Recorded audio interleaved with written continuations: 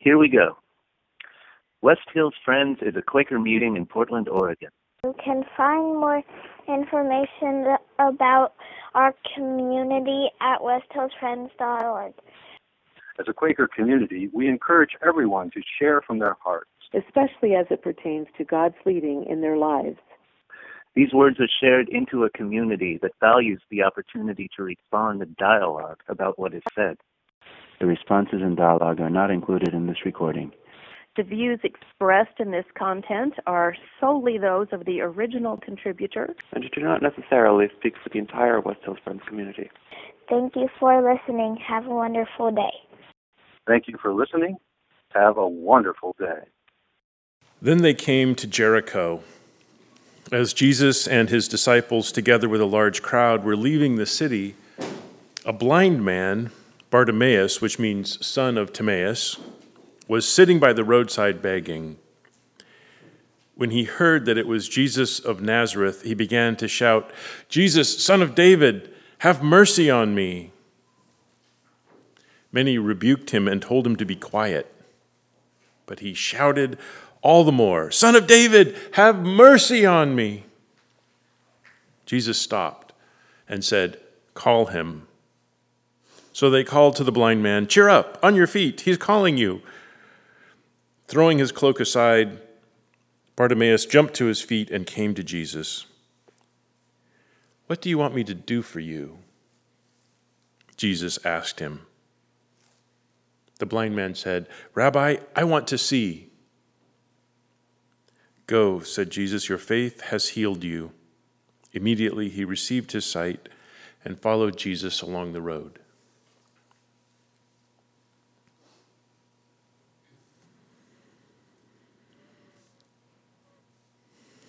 Once upon a time, a group of marmots sat together on a rocky ledge. It was a beautiful evening. The sun was sinking low behind the western hills. All the clouds were drenched in pink and gold. The marmots were content. They talked about things that mattered. They spoke about the delicate flavor of mountain flowers and the satisfying fragrance of the earth after a rain. One of the marmots sighed, "We're very lucky to be marmots." It could hardly be denied. They were very lucky indeed. Among marmots, it is well known that nothing is better than the ground. The ground is alive with textures and aromas and places to hide and good things to eat, and no creature is better equipped for life on the ground. A second marmot said, "Don't you feel sorry for all those mammals with long legs? They have their bellies up in the sky. It's so sad." The third and final marmot said, "Don't you feel sorry for birds?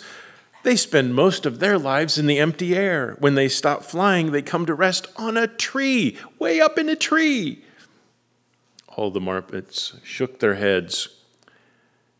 There was a somber moment to acknowledge the tragedy of bird life.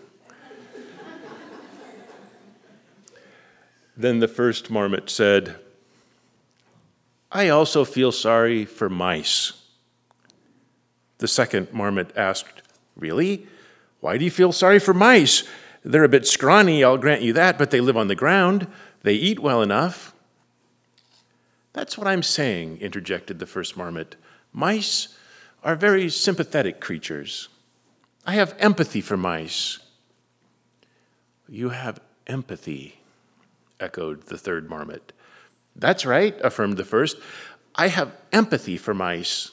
You know, those little guys get eaten by birds. And it's not just hawks and owls. I know what mouse that was eaten by a blue jay. Can you imagine that? Yeah, I have empathy for those little mice. I think we should try to help them out." "I get it," said the second marmot. "Those mice are at the lowest rung of the food chain. It's a crying shame." "Okay," said the third marmot with a shrug. Time for a little empathy. The next day, after breakfast, our trio of marmots went looking for a mouse. After a bit of searching, they found one. The little creature was at the edge of a large meadow nibbling on seeds.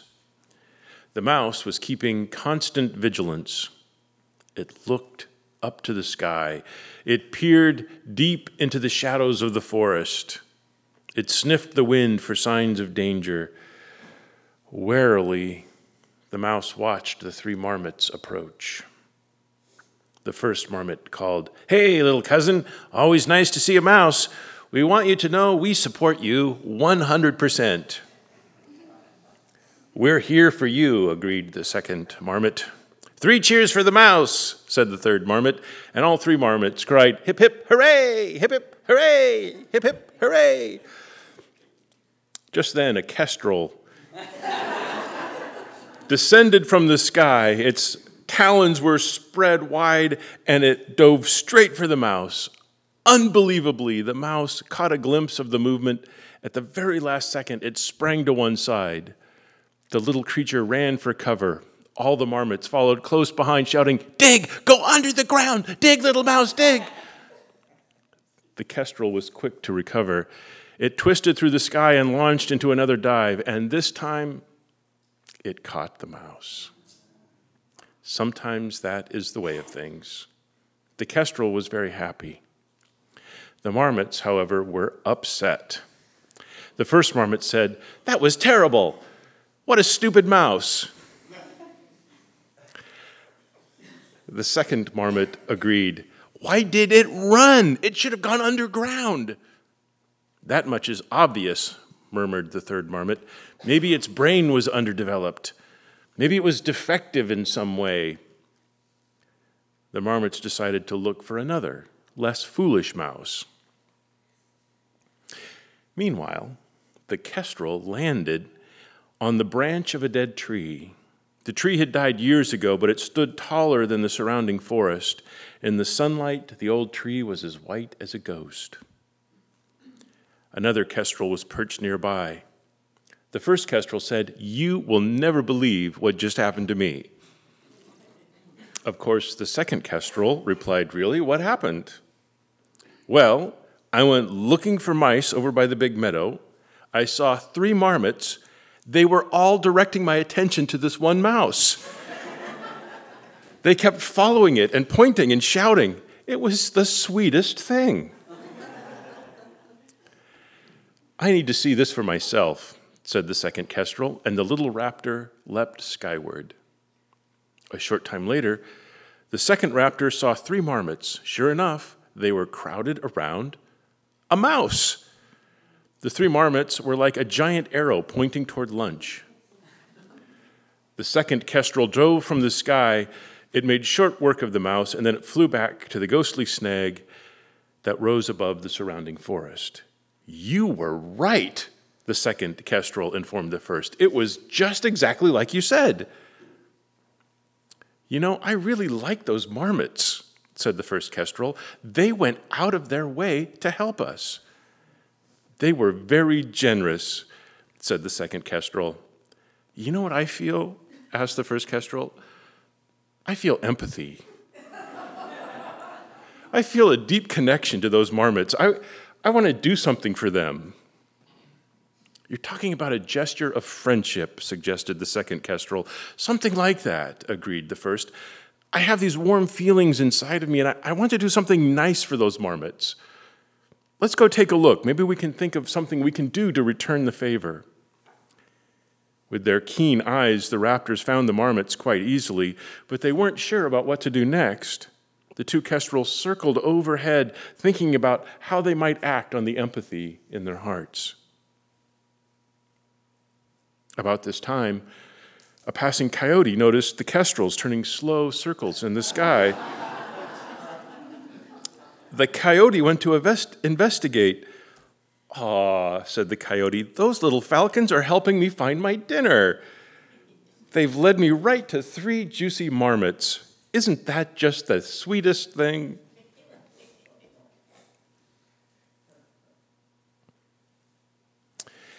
Empathy can be dangerous.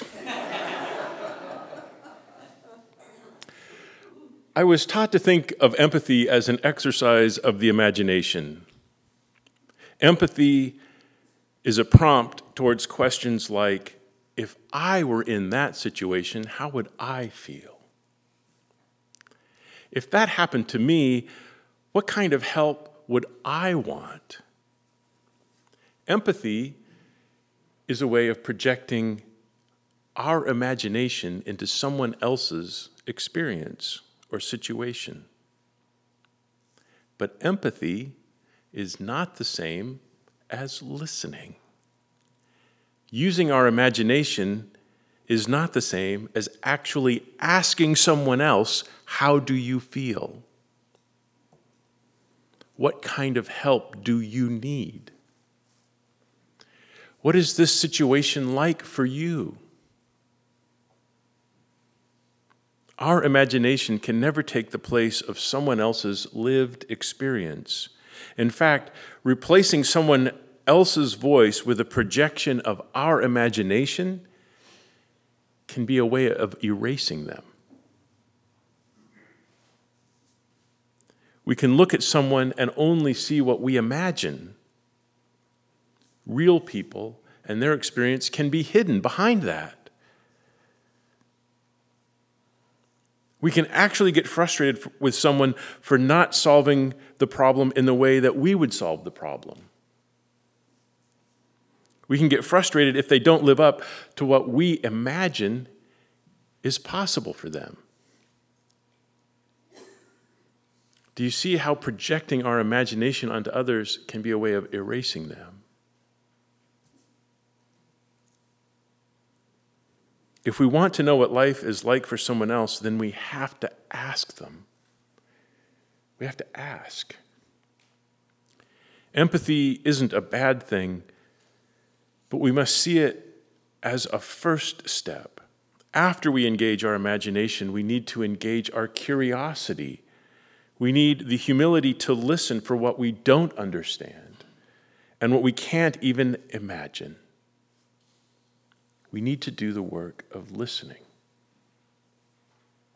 We think of Jesus as very empathetic, and he asked 1,000,000 questions.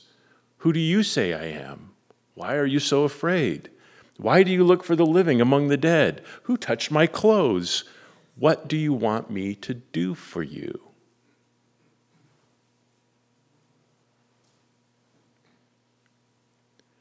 Friends, do you find the Spirit is using empathy in your heart to draw you to something in particular?